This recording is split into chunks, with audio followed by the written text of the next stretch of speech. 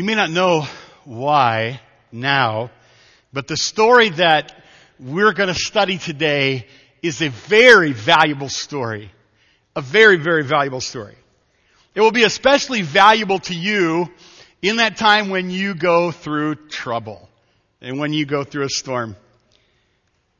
In 1959, Lieutenant Colonel William Rankin was flying his jet at 48,000 feet when he suffered catastrophic engine failure.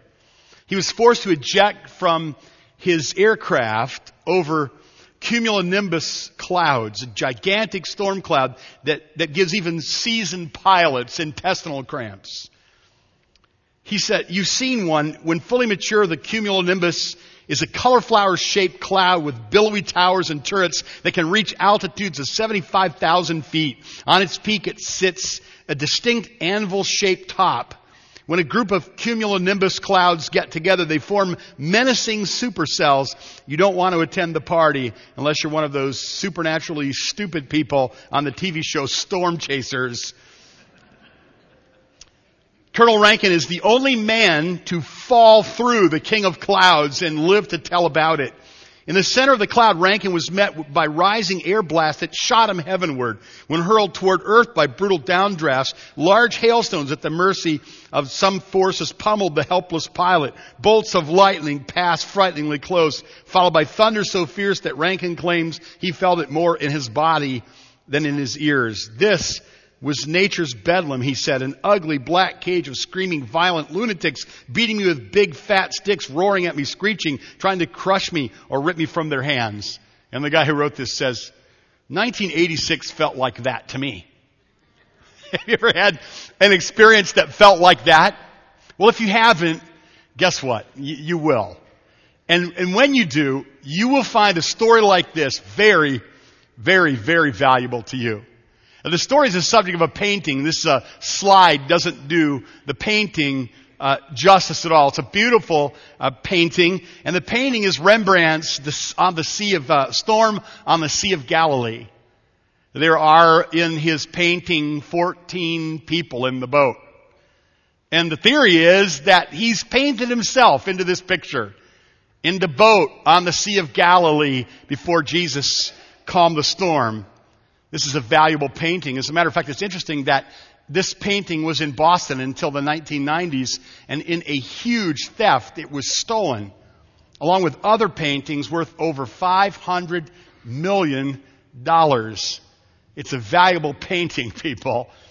But I think that you'll see that among God's people who love God and who treasure Jesus, this story is even more valuable than that painting.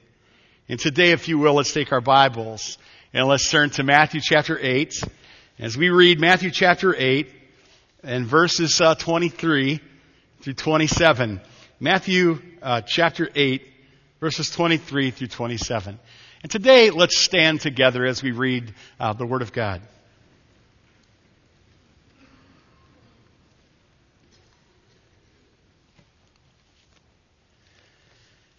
And now when he, Jesus, got into a boat, his disciples followed him. And suddenly a great tempest arose on the sea, so that the boat was covered with the waves, but he was asleep. Then his disciples came to him and awoke him, saying, "Lord, save us! We are perishing." But he said to him, "Why are you fearful, O you of little faith?" And then he arose and he rebuked the winds and the sea, and there was great calm. So the men marveled, saying, "Who can this be, that even the winds and the sea obey him?" Father, we ask your favor and your blessing, your supernatural blessing on the reading, on the teaching of the Word of God today. And I pray that for those that are here who are in a storm or are about to pass through one soon, that you would be more real to them than ever before as we consider this part of your word. In the name of the Lord Jesus Christ, we pray. Amen. Be seated. In the beautiful providence of God, we arrived, as we're preaching through this section, at this story on this Sunday in a way that I think you're going to agree in a moment is kind of neat. We were on the Sea of Galilee. It was an experience I will never forget. And one of the things that is most memorable about it was the teaching that was given there on the Sea of Galilee, in a boat on the Sea of Galilee. And the teacher, he's present with us today.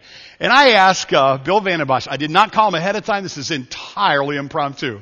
But he graciously, come up please, he willingly said he would come and he would share a bit with us. Pastor Bill Vandenbosch is going to come and just share some of what he said on the boat that day.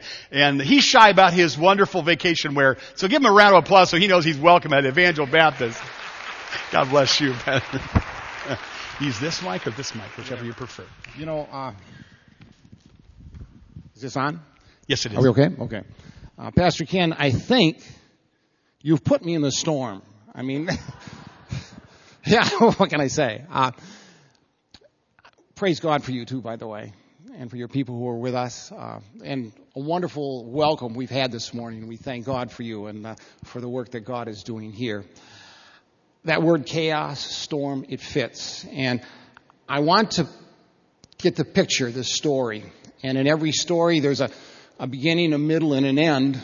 And I want you to go just a little bit back with me to what was happening just before the storm. Jesus had been teaching, and he had been healing, and especially he had been in a struggle with the demonic. In chapter 8, there's just this picture. Jesus has the crowds pressing around him. In verse 16, people who were demon-possessed were brought to him, and he drove out the spirits with a word and healed the sick. All right. And then, after he'd been with the crowds and in this struggle with the demonic, Jesus says in verse 18, when he saw the crowd around him, he gave orders to cross over to the other side of the lake. All right.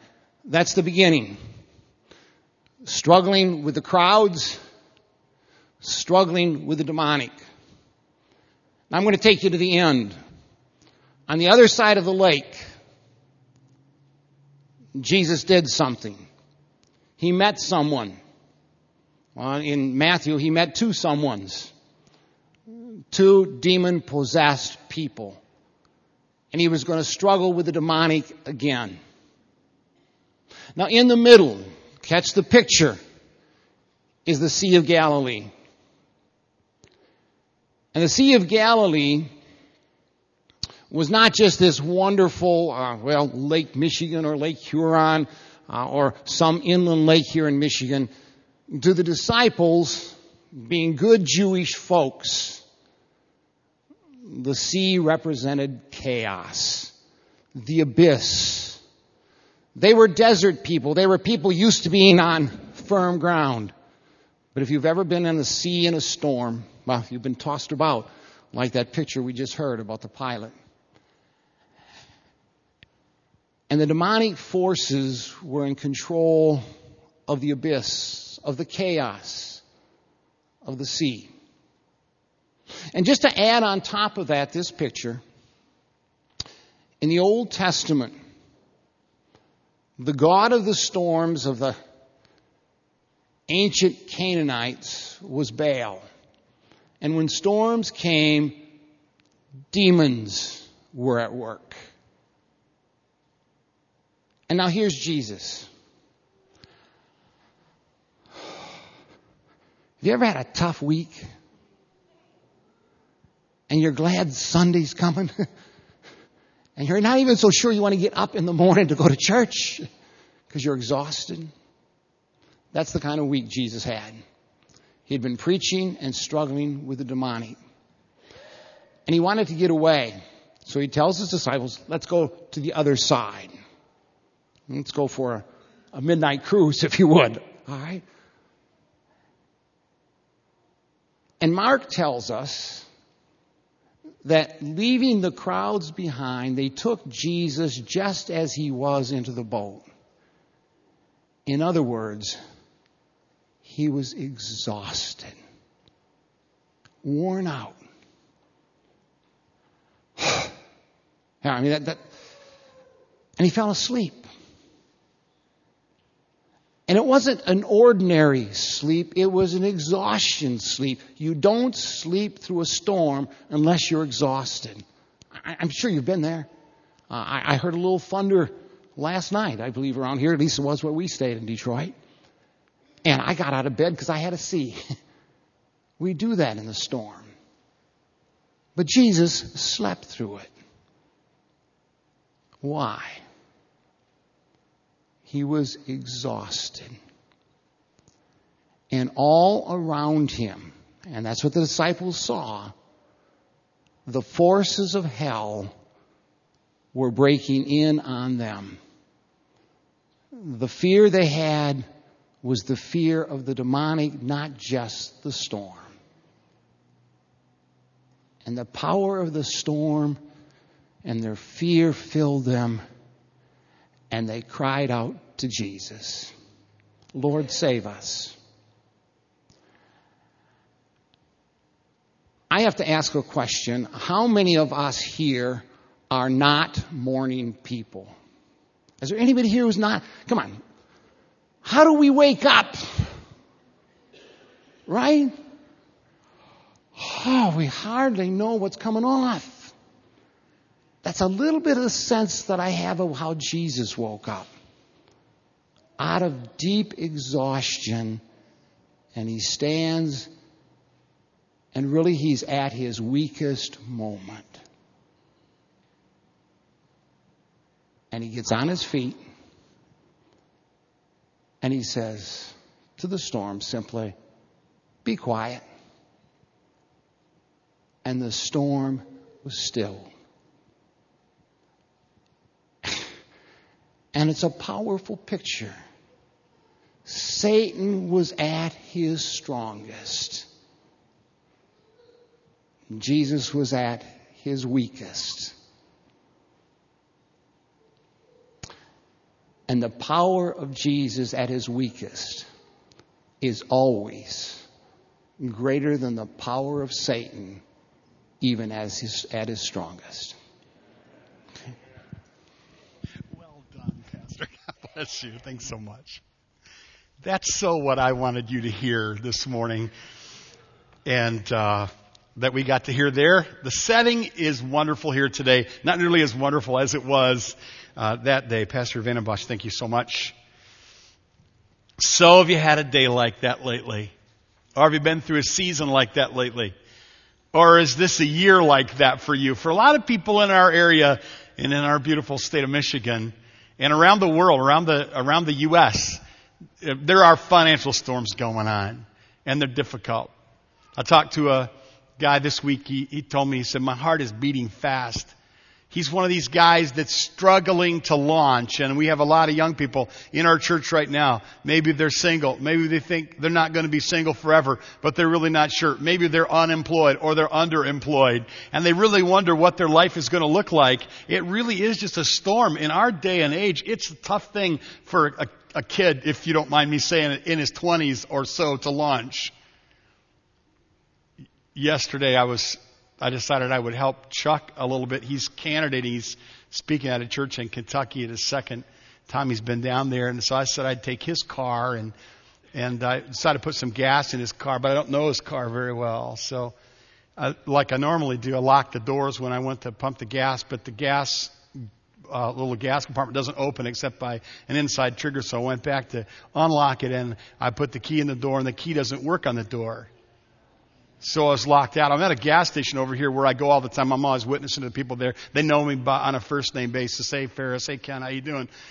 Lisa. How you doing? Fine. So I'm walking around the car thinking, how am I going to get in this car? My cell phone's locked inside. I realized the key, though, works on the hatch, which was handy. There's a little hatch in the back, so I open You know where this is going then, huh? So I'm kind of looking around thinking, I do not want to crawl through that back window there.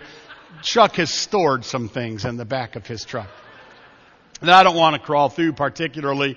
But after a while, it's like, I got to get in here. So I crawl my fat backside up into the back of this truck, and I got my legs hanging out, and I'm able to reach up and unlock the back door. Now I can either back out or I can just go on in and kind of being built the way I am, backing out was going to be kind of awkward.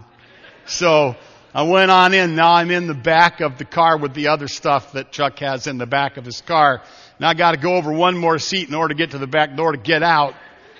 I got on my cargo shorts, which I buy kind of big and loose because they're more comfortable like that. But if you crawl over the back seat with loose cargo shorts, sometimes they come clear off, and you got to be really careful about that. Especially if you're in a gas station where everybody knows you and you pastor or in that town. You're in the back seat of a car in a gas station in broad daylight with no pants on. It's just awkward. It's all get out. So got my britches back on. Some of you are saying, when does this message get serious? It doesn't. Relax. So I got my pants back on and everything and got in the car. I called Chuck this morning. He's down. How you doing? He had to get up at 3 o'clock this morning, go down there. And so I was burdened for him. He's trying to launch. He's the guy whose heart was pounding this week. So my heart was pounding. When his heart is pounding, I said, how you doing? He said, I'm kind of nervous. I said, you'll be all right. Do what I do. Go in the bathroom where nobody can see you and do jumping jacks. He said, okay. He goes, you might want to pray for me. I forgot my pants. I'm like, seriously, this is a pattern now. He got his jacket, but he didn't have his pants. So can you imagine you're candidating? Don't tell him I told you this, by the way. It's going to be a secret just between us guys. So I was praying for him this morning. He's like, do you have somebody that you love desperately? You'd rather they succeed than you succeed. You'd give them anything you have, and they're going through it. Now you're in a storm together. Their heart is pounding, your heart is pounding. Their hands are trembling, your hands are trembling. I don't want to overdo this. Forgive me, just let me throw this in. This was a few years ago. My boy was up north, and he's far away from home, and he's alone, and I stand in my office, and I walk around in my study, and I pray. And if I have pictures on my wall, I pray for our missionaries, and I pray for you, I pray for people. There's pictures are on the wall. There's a big picture of Chuck, and I was praying for him, and I had an impression in my soul, as strong as it could be, of his hands trembling. And I didn't get it. I wondered why that was that way, and I prayed for him. So I called him on the phone, and I said, how you doing, Chuck? He goes, I'm doing okay. I said, can you tell me why, when I pray about you, your hands are trembling? He goes, are you kidding me? I go, no, I'm serious. He goes, Dad, my hands have been trembling all day. Well, the next day we talked about it a little bit more, and there's a kind of a rational explanation. He has allergies, and he'd probably taken too much allergy medicine, and that will make your hands tremble. But his God told his dad to pray for him. You know you have a Heavenly Father that watches over every step of your life.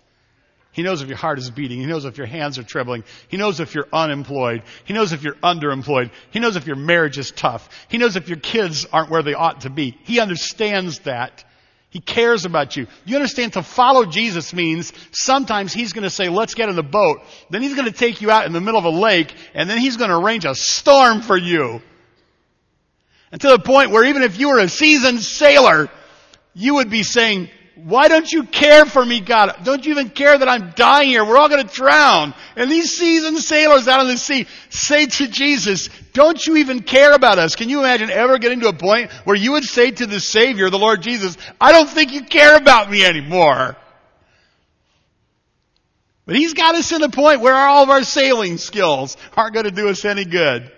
And all of our charm, and all of our wit, and all of our money, and all of our stuff. He wants to bring us to a point. At some point in our life, He will bring us to a point of desperation where we will cry out to Him. And in that point of desperation, then we'll understand there's no one like Jesus. Who in the world could ever stand up and by speaking calm a storm? And who will ever bring peace to your soul? But the one who can stand up in the storm, waken from a deep sleep and speak peace to the storm. I read an awesome book this week. It's a book about Louis Zamperini. How many of you read the Laura Hillenbrand's book Unbroken? Anybody here? I'm ahead of you on this one. It's an amazing read. Can I give you the short Cliff Notes version? Louis Zamperini is the son of an Italian immigrant. He's trouble. He lives in Torrance, California, and everybody there, the police all know he's trouble. He steals and he runs away from the police. He runs away from the police really fast. After a while, somebody channels him into track and field. He becomes an Olympic athlete, a U.S. Olympic athlete. And then he tumbles into World War II. In World War II, he's flying over the Pacific and his plane goes down. Some of the men died. So that 3 of the men survived. They're on a raft 47 days in the Pacific. It's a record. They survived 47 days in the Pacific. And then they're made prisoners of war in Japan. They were brutally treated and mistreated. He was kept alive only to be used for propaganda. He was tortured and beaten for over a year and a half. And then finally, at the end of the war, he was released. His mother and sister had been praying for him every day. The first thing his mother did when she realized that Louis was alive, over a year, they didn't even know he was alive. They thought he was dead. And the first thing that his mother did when she realized that he would be released and would come home, and in this most touching passage in the book, she went directly to church and she gave thanks to God for answering her many prayers and sparing his life. Home he came, handsome young Italian fella. He won the heart of a beautiful young socialite who wasn't really discerning and careful to recognize that he was a very troubled, very wounded, very emotionally broken man. And so shortly after their wedding, things went bad. And he descended into alcoholism and immoral behavior, and she got pregnant. She woke up in the night and he was choking her one night in an episode of post-traumatic stress disorder. He was choking his own pregnant wife in the night. She divorced him and she went back home. And he was farther and farther away from sanity, plunged into alcoholism. A very, very, very sad story. This has been quite a week because usually for me, when God puts me in a passage of Scripture, I read the passage over and over again, and then I begin to ask questions of the passage, and then I begin to gather information about the passage so that I understand the passage. But something else has to happen for me. For me, I have to be plunged into it viscerally. I have to experience the passage in order for me to preach the passage properly. There has to be some experience, and of course that kind of experience came to me secondhand through some of you. Having a sister here whose father passed away this week, Tony Hill, and she has confidence of his love for God and his love for her. We have folks who, are very, very ill in our church. But there are probably scores of you who suffer kind of silently. And you don't tell people. You put the smile you're supposed to put on, and you're nice to other people.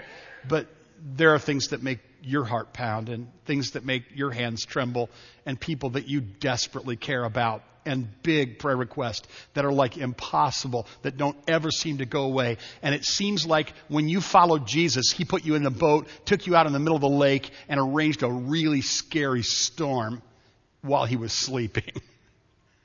And you're tempted to say, don't you even care if I die? And then He has a question for you. Weren't you going to believe in me? Cynthia Zamparini came back to make arrangements for the divorce to Los Angeles. As I read the book, Laura Hillenbrand is a gifted storyteller. She's the one who wrote Seabiscuit. Some of you have read that. I didn't anticipate what was going to happen in this story. I'm sitting in my recliner reading this, and it takes a beautiful, beautiful turn. It literally thrilled me to read what's happening. I could see it unfold as Laura told the story. They were staying in a dumpy apartment complex.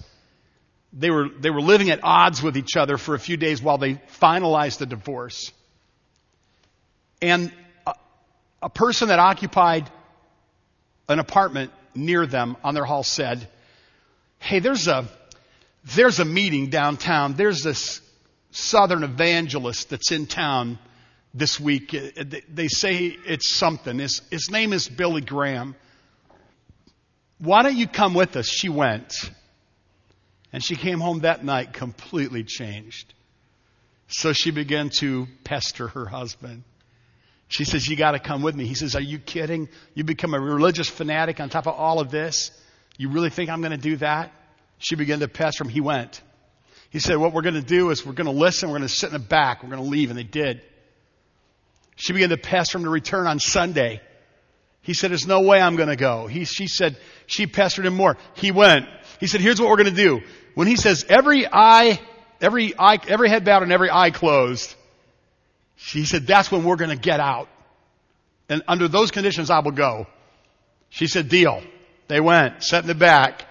Billy Graham preached. Laura Hillenbrand includes much of the significant parts of the transcript of Billy Graham's gospel message that night in this secular book, Unbroken. That night, he says, every head bowed and every eye closed. He says, now, they start to move toward the aisle. Billy Graham says, no one leaving now. You can leave while I'm preaching, but you can't leave while I'm giving an invitation.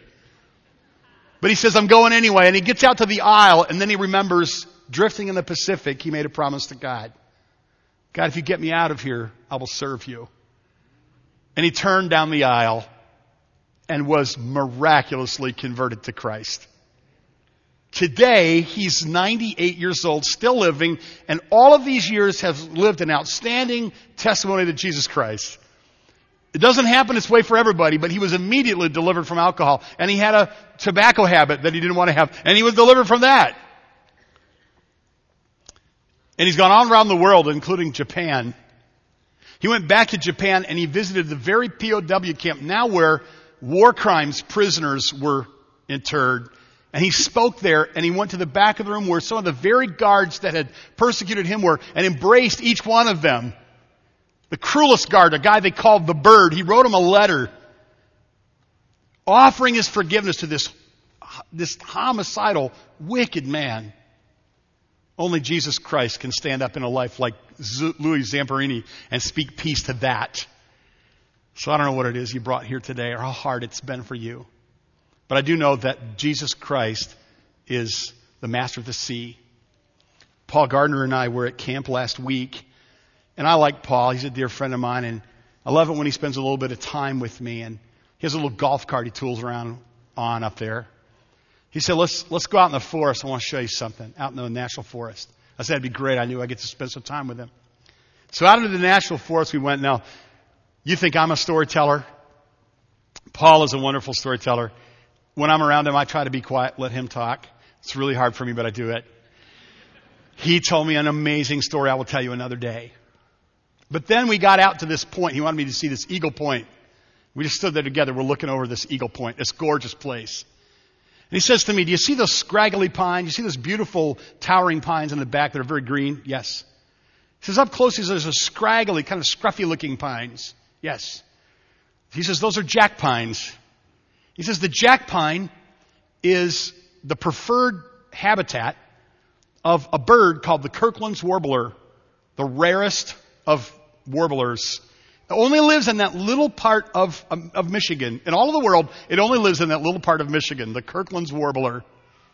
He says he's seen people come and stay in Gaylord and leave their wife at a hotel and come out with binoculars just so that they can say they'd seen the Kirkland's warbler. And the Kirkland's warbler nests on the ground, and it lives in the lower branches and feeds in the lower branches of jack pines. Now, Paul, he says, you know, what's interesting about those jack pines? He said this. He said the Kirkland's warbler lives in Michigan in the summertime, and it lives in the Bahamas in the wintertime. That is one smart bird right there. Amen. But he said what's interesting about the jack pine is, he said, the cone of the jack pine will not release its seeds under any circumstances. It holds its seeds very, very tightly. And there's only one thing that will cause a jack pine cone to release its seeds, and that is a fire. God arranged, He created a tree so that if a fire comes and devastates the forest, the seeds of new life will be released. That's the kind of God we serve. Do you know Him? Do you trust Him? Do you love Him? When you're in a storm, will you cry out to Him in desperate prayer? Sing with me a hymn that I love, found on page number 88. And please don't go away today. If we can be a help to you in any way, we have pastors and leaders, men and women, young and old, that will hang around and they won't run away. Stand with me, please. Stand with me. They won't run away, and we'll be here to give you counsel to help you. But let's sing about the mighty power of God. Number 88, sing the mighty power of God.